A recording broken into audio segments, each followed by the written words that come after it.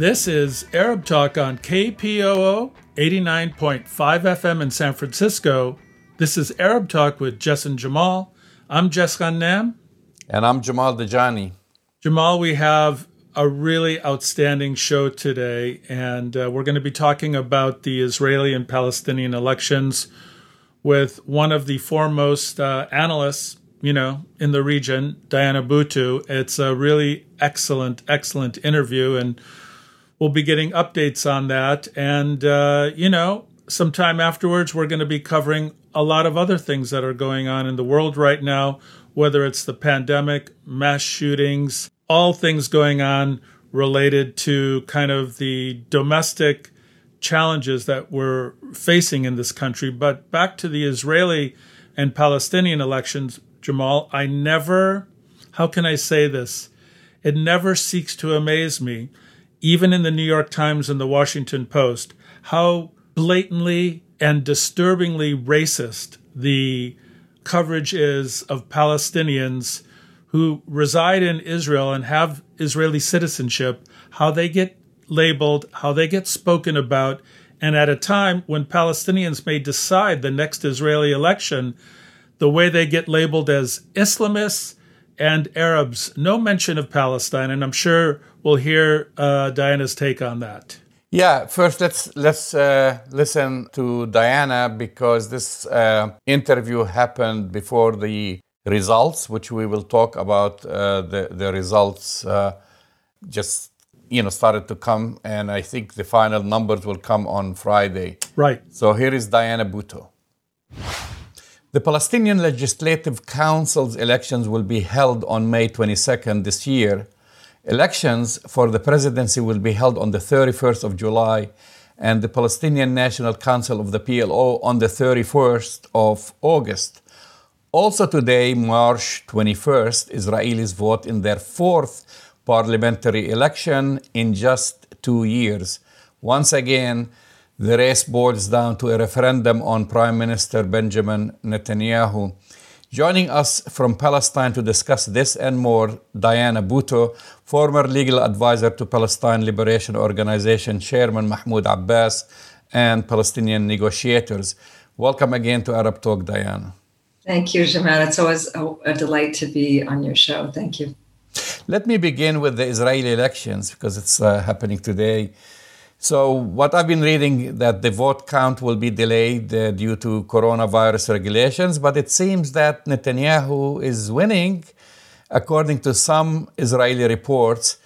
Is this the case, or is it too early to tell? Yes, no, he's definitely winning. And in fact, Jamal, there's kind of no way for him to lose.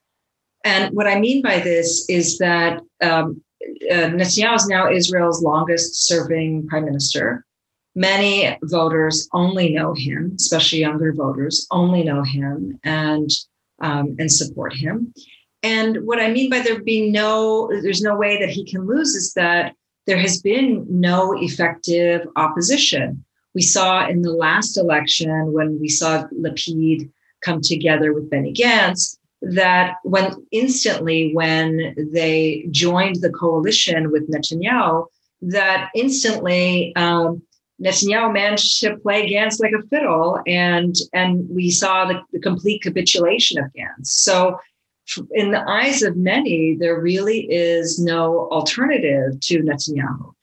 But I think it's also important to bear in mind that there is no alternative to Netanyahu because they're all the same. They're all very much holding on to the same political program. And that political program is one of continued apartheid, continued racism, continued colonization of the West Bank, continuing the siege on the Gaza Strip, and making sure that Palestinians are forever under Israel's rule. So whether that individual is Netanyahu or Gantz or Lapid or Bennett or Saad or any of these figures, the political program remains the same. The only thing that's changing is the name. So according to the Israel's newspaper Haaretz, Israeli election, this time Arabs are the target. That's the headline, not the subject of disinformation. Unlike previous Israeli elections that saw misinformation spread against Arabs in Hebrew, this time Israel Arabs are enjoying bespoke propaganda in Arabic, and even Likud is reaching out to Arabs. And look, Netanyahu is promising direct flights from Tel Aviv to Mecca, even though, Saudi Arabia's international airport is in Jeddah. I mean, what's going on with this? Look, I think that's actually a huge misinformation campaign. And I do want to say that we are always the targets. We're the targets of in one way or the other.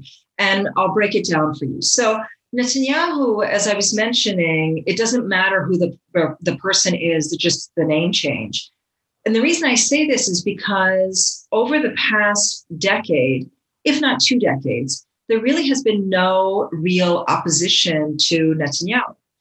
The only opposition that has been formed in 2015 with the formation of the Joint List. And as you know, the Joint List consists of 4 political parties that have come together, anti-Zionist political parties that have come together that largely encompass the vast majority of Palestinian voters. They managed to get the lion's share of Palestinian voters. Now, you'll recall, Jamal, that in 2015, when the Joint List was actually formed, that Netanyahu, in one of the rare moments of raw Netanyahu without being polished, went on Facebook and in a broadcast said, hurry out, go out and vote because the Arabs are voting in droves. Now, at the time, you'll remember that statement met with a lot of condemnation, including at the time, the US president, Barack Obama. But since that time, the Joint List has been his target, and he's trying to bring down the number of people who vote for the Joint List. He's trying to reduce that number. He did that in the election 2019 by installing cameras in a lot of the polling station in order to intimidate voters and to suppress voters. He did it again in the other elections where he he started this theme of what is it that the MKs have done for you lately. And this time around, what he's done is he has promised that good things will happen to the Palestinian community if either they vote for him or if they don't vote for the Joint List. Now, to be clear, he's not expecting to be getting lots of votes from Palestinians. But what he is hoping to see is the Joint List will no longer be as strong. And on this, he's correct.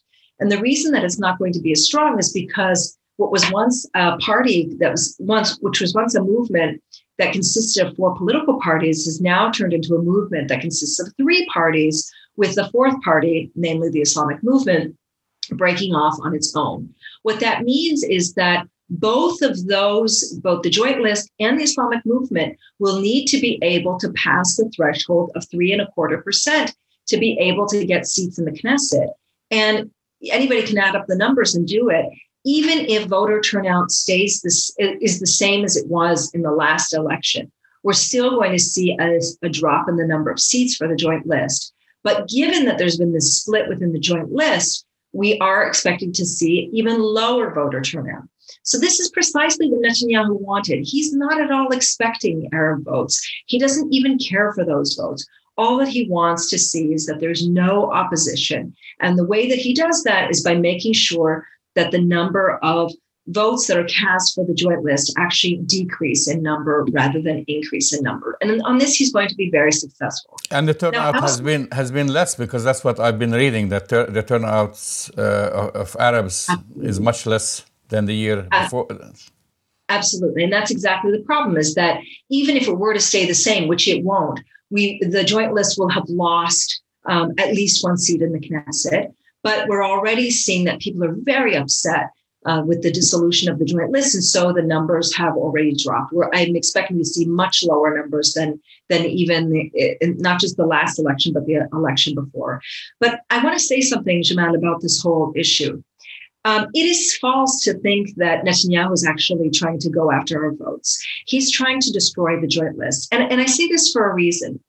If he genuinely wanted to do something for Palestinians who hold Israeli citizenship, He doesn't need to woo us over. He could have easily done it. He's the longest serving prime minister in Israel's history. And instead, this is the same prime minister who put forward the Jewish nation state law. This is the same prime minister who put forward the Kamenetz law, which allows for the demolition of Palestinian homes. These are Palestinians who are citizens of Israel, demolition of their homes. This is the same prime minister who has made racist statement after racist statement. This is the same prime minister who has entered into an agreement with the Jewish Power Party, the party that supports very strongly Meir Kahane, and who talks about Baruch Goldstein being their hero. There's so many things that he could have done, but he's chosen not to. Instead, what he wants to see is the dissolution of the Joint List. And on this final point, that it's the same Likud. Just 3 days ago, one member of Likud came out and said that Palestinians who are citizens, who hold Israeli citizenship, our fifth column. He used that term, fifth column, and that we take our orders from Iran and from the Palestinian Authority. And just 2 days ago, Smotrich, another man who is very closely allied with Netanyahu, came out and said that Islam is a religion of violence. And these are not people who care to have our votes. These are people who seek our suppression and oppression. And to think that somehow Netanyahu is going to turn over a new leaf is to believe in the tooth fairy. So if Netanyahu wins, we could possibly see the likes of Itamar Ben-Gvir becoming a Knesset member. I mean, now this is in broad daylight. The Meir Kahane was outlawed. The membership of his party, and now they're back in the Knesset, or the Israeli parliament. Yes, precisely. So Itamar Ben-Gvir, so that people are aware, this is the head of the Jewish Power Party.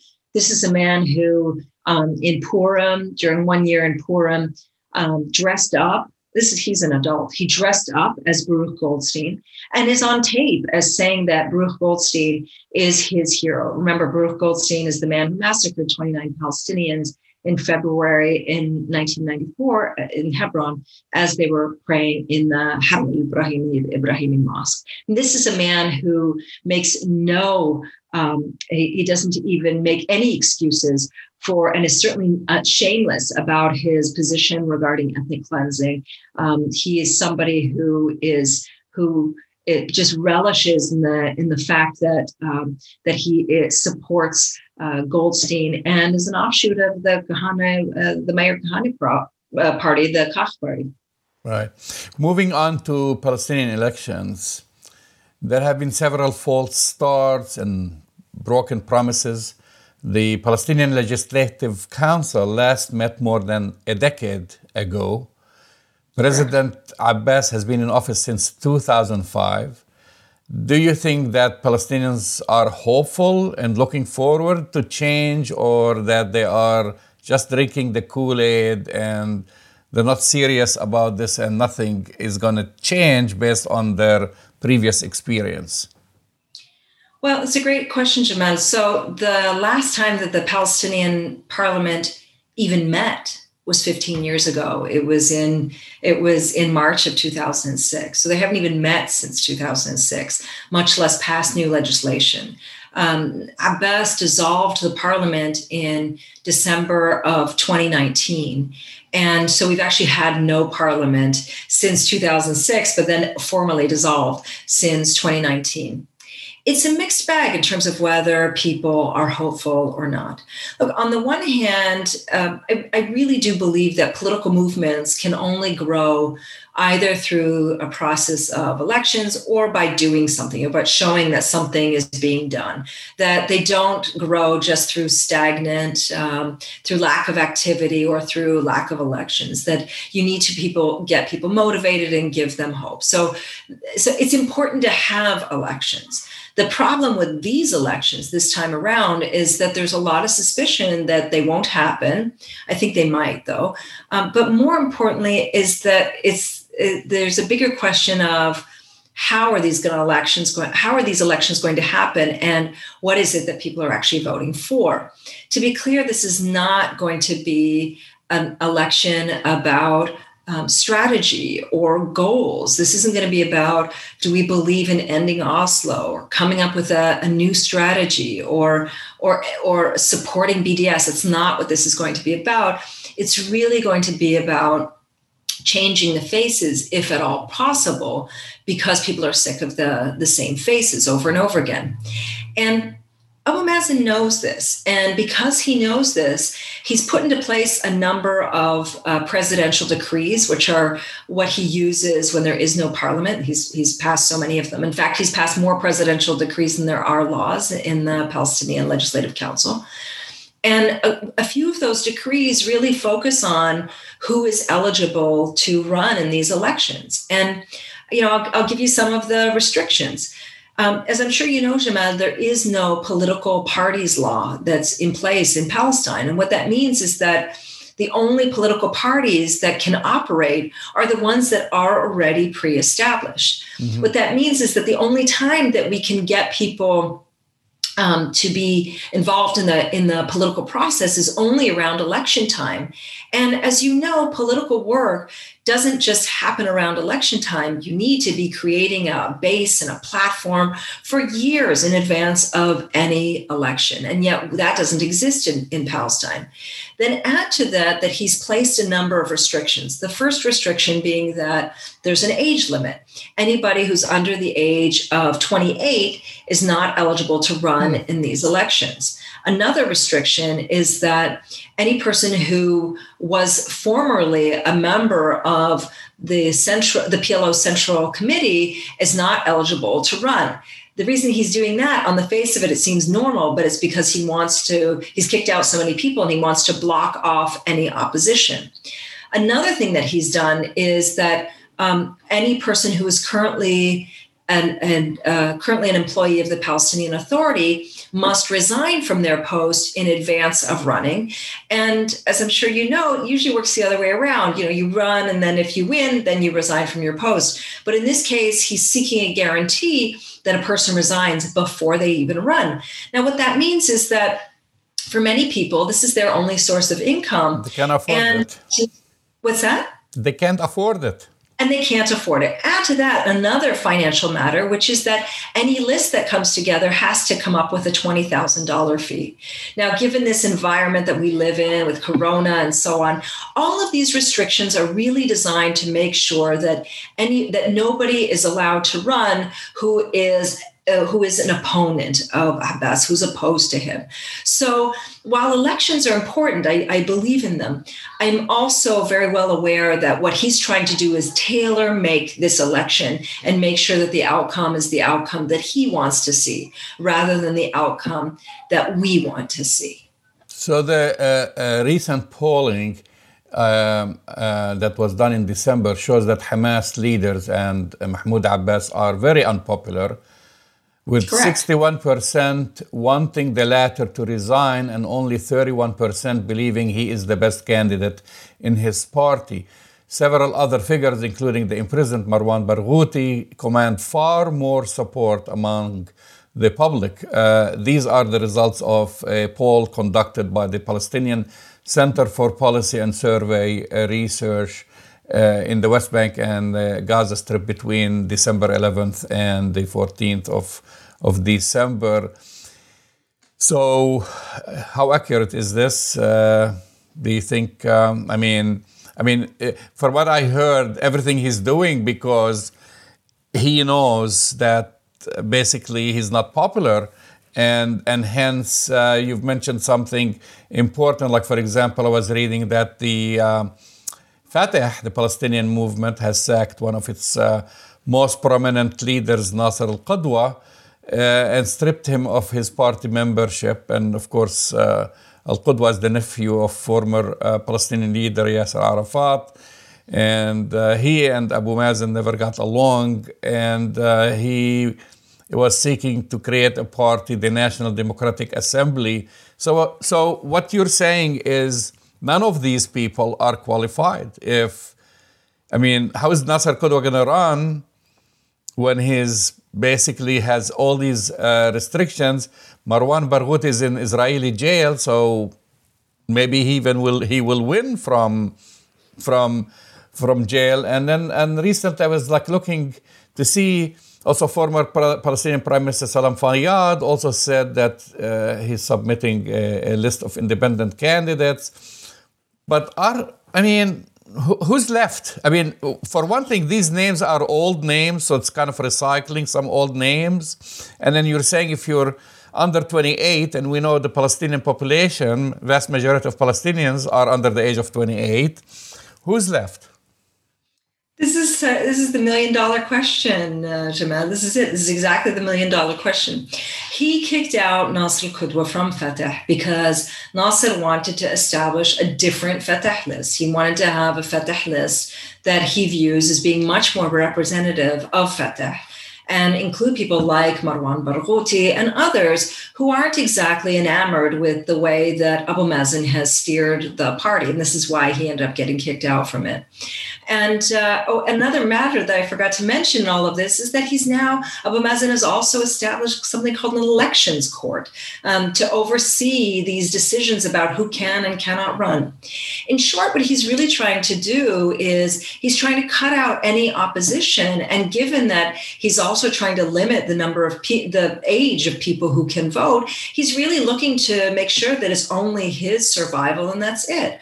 And so this is why I predict that we might have legislative council elections, but I'm fairly certain we're not going to have presidential elections at the end of July.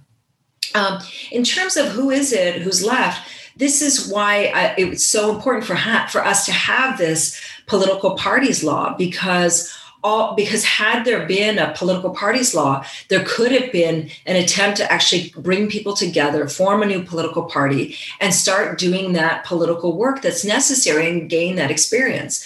But instead, what he's done is any political work that has been done has been suppressed. I'm sure you're well aware of the fact that he has suppressed opposition, he's imprisoned opposition, and so on, because he doesn't want to see any alternative come through. In other words, Abu Mazen wants to be reelected again, and he wants to be given the legitimacy of being reelected again and the mandate of being reelected again. And he knows that the only way that he can do that is by eliminating all of these other people, including all of these old names that many of them are tired, and it's really time for a brand new generation. But Abu Mazen knows this and instead is going to continue to try to eliminate everybody else so that it looks as though he's really the only viable candidate. The question is, why go through all this exercise? Is he coming under pressure from the Biden administration? Is it the donor countries, Saudi Arabia, the EU? Why is he doing this? I mean, he's already kind of charted down the route that for his re-election. Yes, it's a combination, Jamal, of things. So all of the public opinion polls are showing that the number one issue that is affecting Palestinians is the split between Hamas and Fatah. Hamas and Fatah both are well aware that their political survival is at risk and that their movements are not growing. There's also pressure that's being brought to bear from the Biden administration, as well as from the donors, particularly since December of 2019, when he ended up canceling or dismissing the parliament.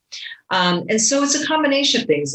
It's domestic considerations, it's international considerations, it's donor considerations. As all of these things come together. And so he's going through the process. And I will say, I do believe that it is important for us to have the ability to vote.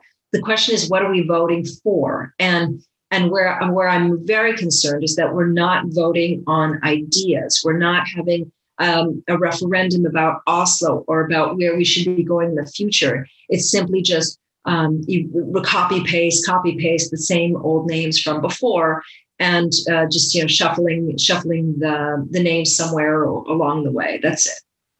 So looking forward, Netanyahu is going to get elected. Yes. Abu Mazen will get re-elected if the elections go through. Same old. what's for Palestinians to look forward to? I mean, nothing has advanced under these two, and what's going to happen?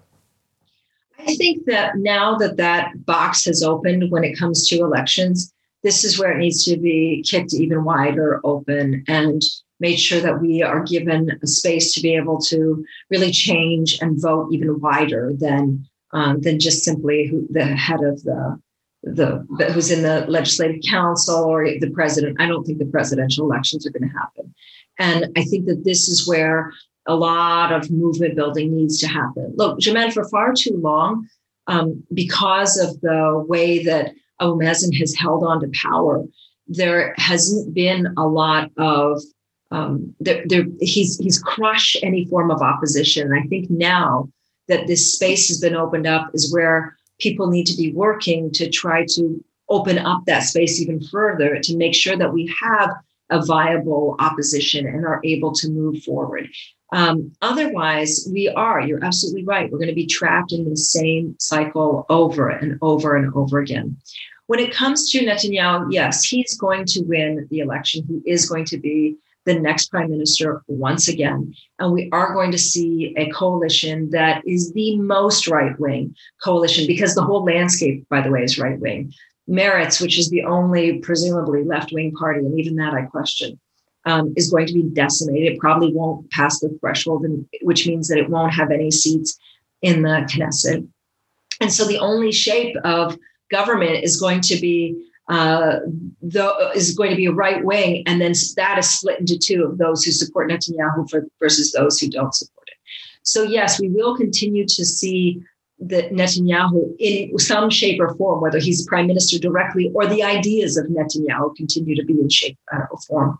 That said, it's still so vitally important for us to be organizing and pushing and demanding for change. And this is why, for me, I think it's so vitally important for us to be really making sure that we are able to organize and push for a different PLO, something that is actually representative, that isn't just looking at the West Bank and Gaza in some sort of silly power sharing agreement, but instead that's looking at what does this mean for Palestinians as a whole? What does it mean for us as a people, as a community, as a society? Last time you and I spoke on this show, we talked about the ICC, the International Criminal Court.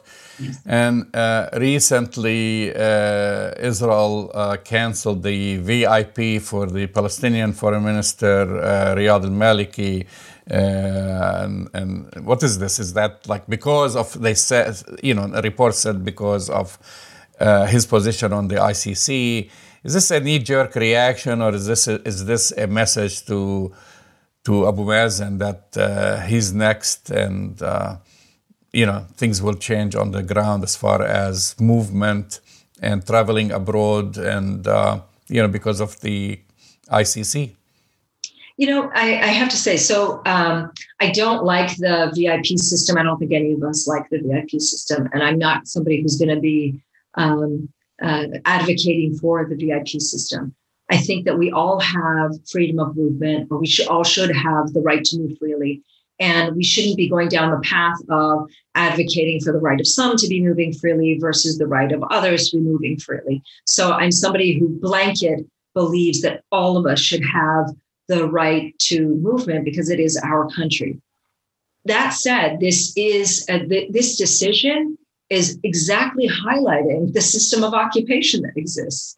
That even those who were part of the privileged class, once you cross Israel, you are no longer part of that privileged class, and you become like every other person in Palestine. And so this is the message that they're saying, is that they're showing their muscles and saying to the Palestinian Authority, you better worry because you are next. You watch what you're doing, because slowly we're going to be taking away your privileges. And so this is why I think it's in a way it's very not in a way, it is very telling about what Israel is about and how it wields its power. It's about trying to control, and it wields its power by demanding submission. If you don't submit, then you don't get privileges. But if you do submit, then you do get privileges. And I don't know whether this is going to resonate further on up or higher up, but I already know that Israel is using its proxies, such as the United States, to exert pressure on the Palestinian Authority to abandon any claim or demand for investigation against Israeli war crimes. So it's already happening that they're wielding their muscle. It's just a question of time before they eventually turn around and get to Abu Mazen and say, you're the next target, just in the same way that they turned on Arafat and he became their target as well. Last question before we leave. Israel is getting all these accolades that it's exceeding all expectations in vaccinating its population against COVID. Meanwhile, I read a report that's like the situation is very dire in the West Bank, in Ramallah, Bethlehem, other places. People are dying. The hospitals don't have basically any beds left. And yet, like I said, everybody's praising Israel, that they're doing such a great job, and nobody's talking about that 50% of the population that Israel controls is not receiving any COVID except for those who work in Israel, like Palestinian laborers. Correct, yes. So they shouldn't be getting any accolades whatsoever. Back in the 1950s, when Palestinians who were inside 48, when they were living under Israeli military rule, one of the few ways that they were able to access healthcare was through Israelis viewing this in a boomerang effect. So, for example, if there was an outbreak of cholera, cholera just doesn't confine itself to Palestinian communities. It can boomerang into Jewish Israeli communities as well. And that was when Palestinians ended up getting healthcare, was if it could boomerang into Jewish Israeli society. And similarly, we see that the only people so far that have gotten the vaccine, and after a great deal of pressure, by the way, are the Palestinian workers who come in and either work in the settlements or work inside 48 on a daily basis, for that same reason of the boomerang effect. But, there's a bigger issue here, which is that Israel is under an obligation under international law to actually provide vaccines and to make sure that they deal with the outbreak of epidemics and contagious diseases. These are all things that are enshrined in the Fourth Geneva Convention. And Israel knows very well that this is part of international law.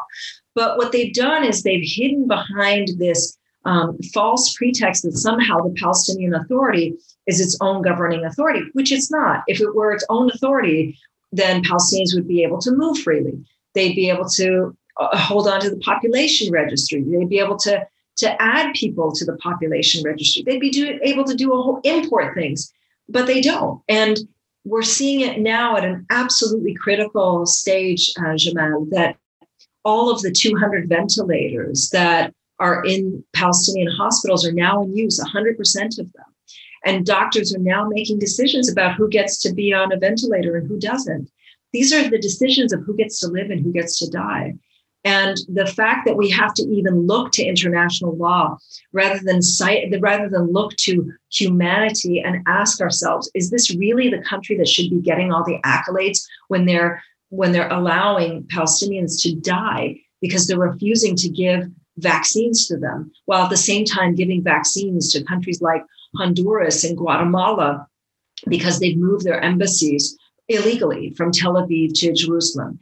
I think we need to have a reset of what it is that gets accolade, that gets praise and accolades, because this is definitely not a country that should be getting accolades for the things that it's doing. It's the opposite. It should be condemned for not giving Palestinians the vaccine rather than being praised for vaccinating so quickly. Diana Butto, thank you for sharing your analysis on Arab Talk, and we hope to speak to you very soon. Thank you, Jamal. It's always my pleasure. That's Diana Butto, foremost political analyst in the region, speaking about both the Israeli and the Palestinian elections, how they relate, and in the current context. And you're right, Jamal, she didn't quite have the most recent results, which put Benjamin Netanyahu and the opposition in literally a dead heat right now without any clear winner. That's right. So the Israeli Prime Minister Benjamin Netanyahu, Likud, that's his party, they still emerged as the largest party with the majority of the vote, which she predicted, counted in Israel's, this is an unprecedented fourth election in 2 years.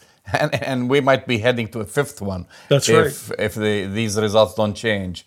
So Netanyahu still does not have a clear path to a 61-seat majority needed to form a coalition. So the vote count, as I mentioned earlier, is expected to continue through Friday, and then we know the exact numbers.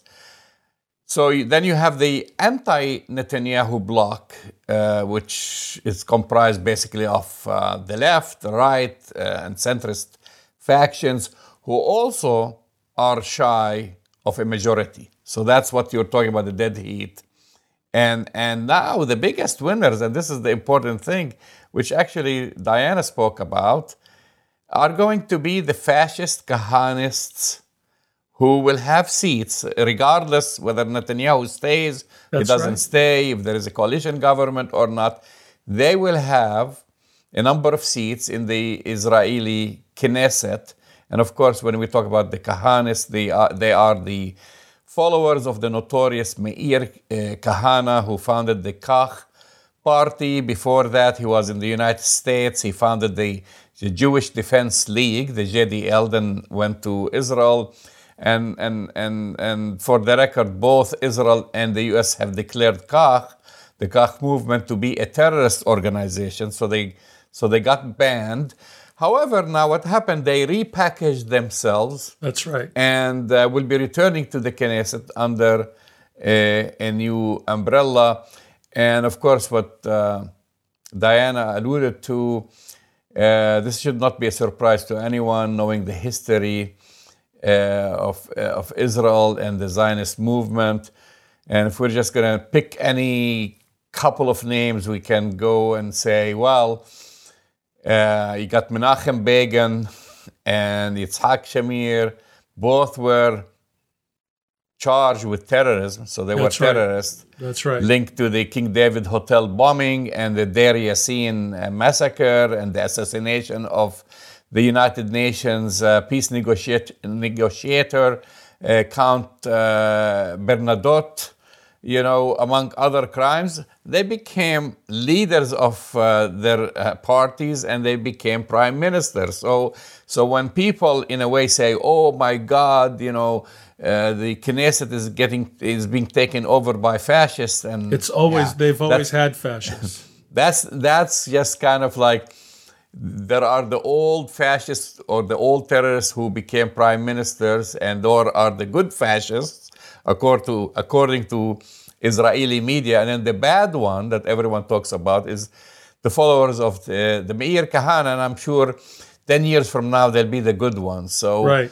But the interesting thing for me, Jamal, is that there is a Palestinian Arab party that may in fact be, and we put this on quotes, be put in the position of being the kingmaker, and that's the party that's headed by Mansour Abbas, who's a dentist with the Druze community that is being targeted and has been targeted in the Negev desert with having their villages destroyed, and they've had decades of dispossession.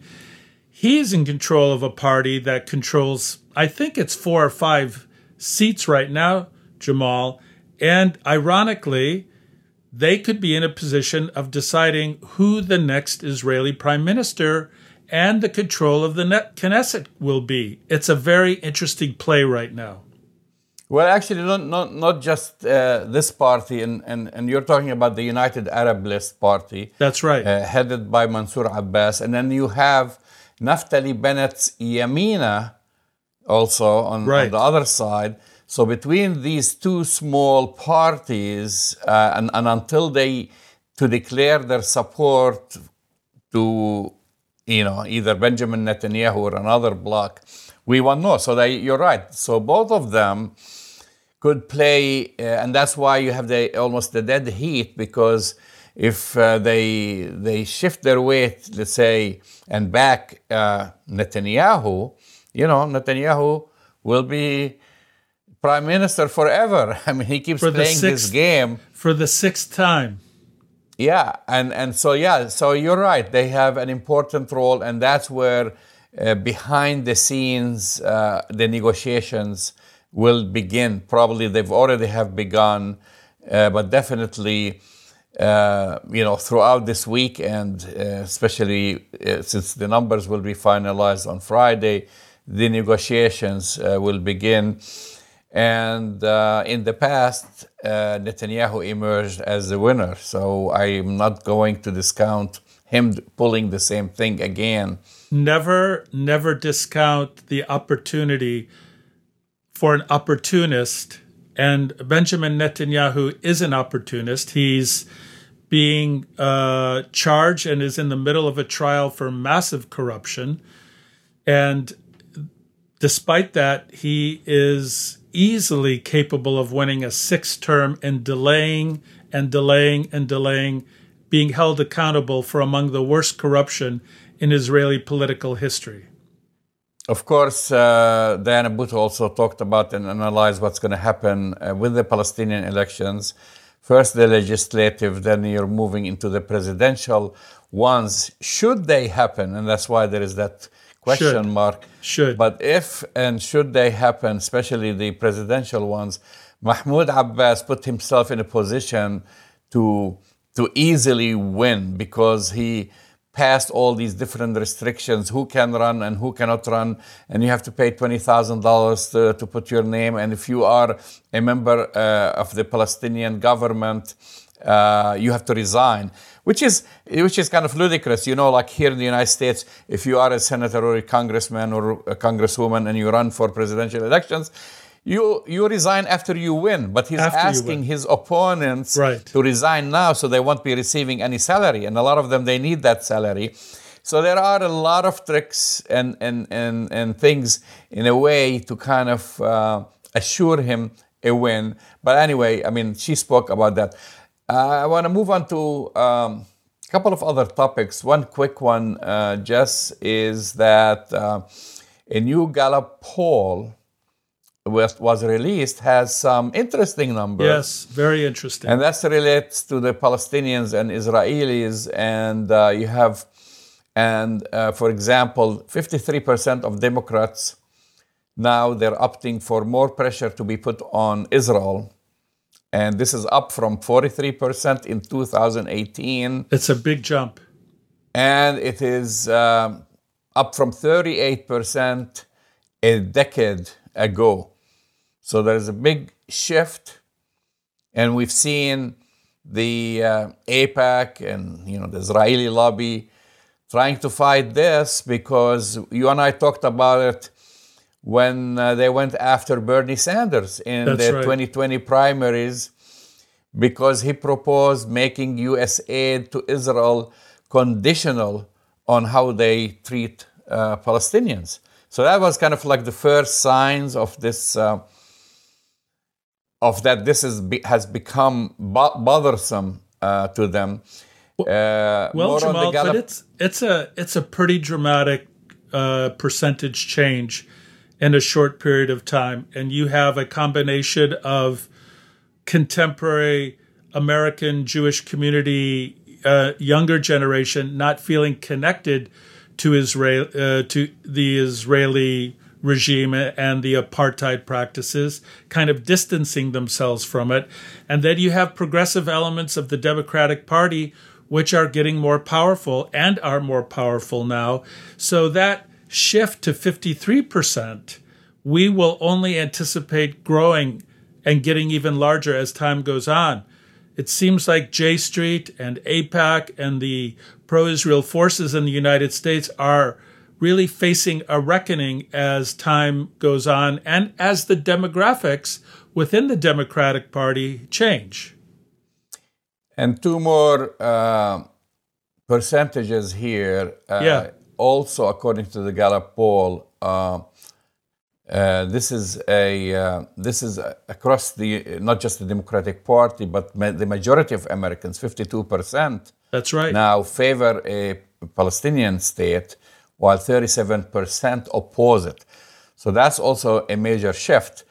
And Jamal, however, if you look at the ages, I'm sorry to interrupt. If you look at the ages of those who oppose a Palestinian state, you'll be not too surprised to see that there's significantly older people who have bought into the old kind of narrative of the Israeli regime. So things are changing pretty rapidly.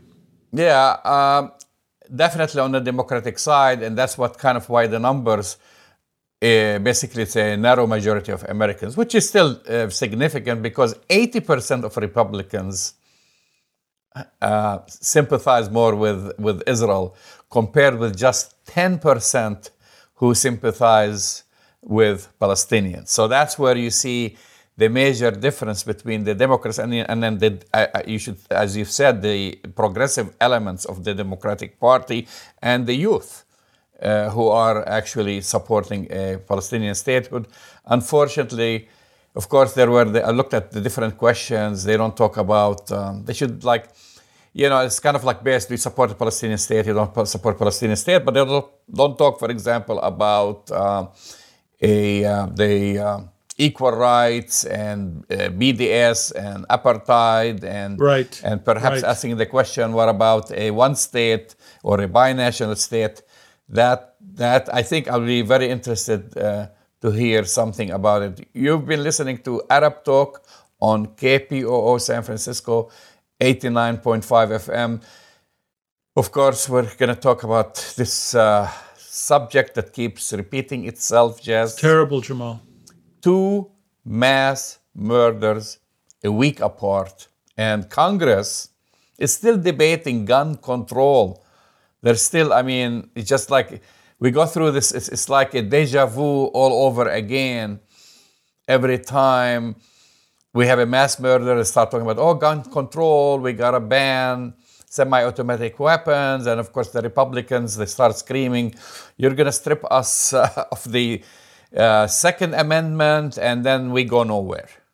That's the history in this country, Jamal. And it seems like the Republicans like Ted Cruz and Josh Hawley have their talking points after so many people have been murdered both in Atlanta and in Boulder, Colorado. We know, for example, that reasonable gun control, which means everybody should get a background check, and banning assault rifles, which are weapons of war. These two simple changes would dramatically reduce, and it's been shown empirically. We have the studies to support that, would dramatically reduce the amount of mass murders and killings occurring in this country. Even though the majority of Americans, Jamal, it looks like over 75 to 80% of Americans, Republicans and Democrats and independents, support reasonable gun control, you have the extreme elements of the Republican Party, Ted Cruz, Mitch McConnell, Josh Hawley, primarily in the Senate, who say these things. And as you said, you're going to take away our Second Amendment rights. And the thing that I find most appalling is hearing Ted Cruz talk about how the Democrats are making this a political issue. Because the Republican solution, Jamal, when there's a mass murder, is more guns. That's their answer. If we have more guns, if we make guns easier, if more people have guns, then we will have less gun violence. There's no data anywhere in the world, even in the United States, to support the idea that more guns reduce violence. There are more guns in the United States, Jamal, than there are people in the United States. and yet the Republicans keep shoving it down our throats. And again, even though 80% of the entire population want gun control, it's those people in the Senate who believe in the filibuster, who believe in white supremacy, who believe in this idea that the few should govern the many, are holding the entire country hostage right now. So this whole debate is really for show because, knowing the makeup of the Senate, you have the Senate is split 50-50. Right. It leaves the Democrats in need of 10 Republicans or to change, pass any or get rid of the filibuster. Any major legislation. Right. They're not going to get that.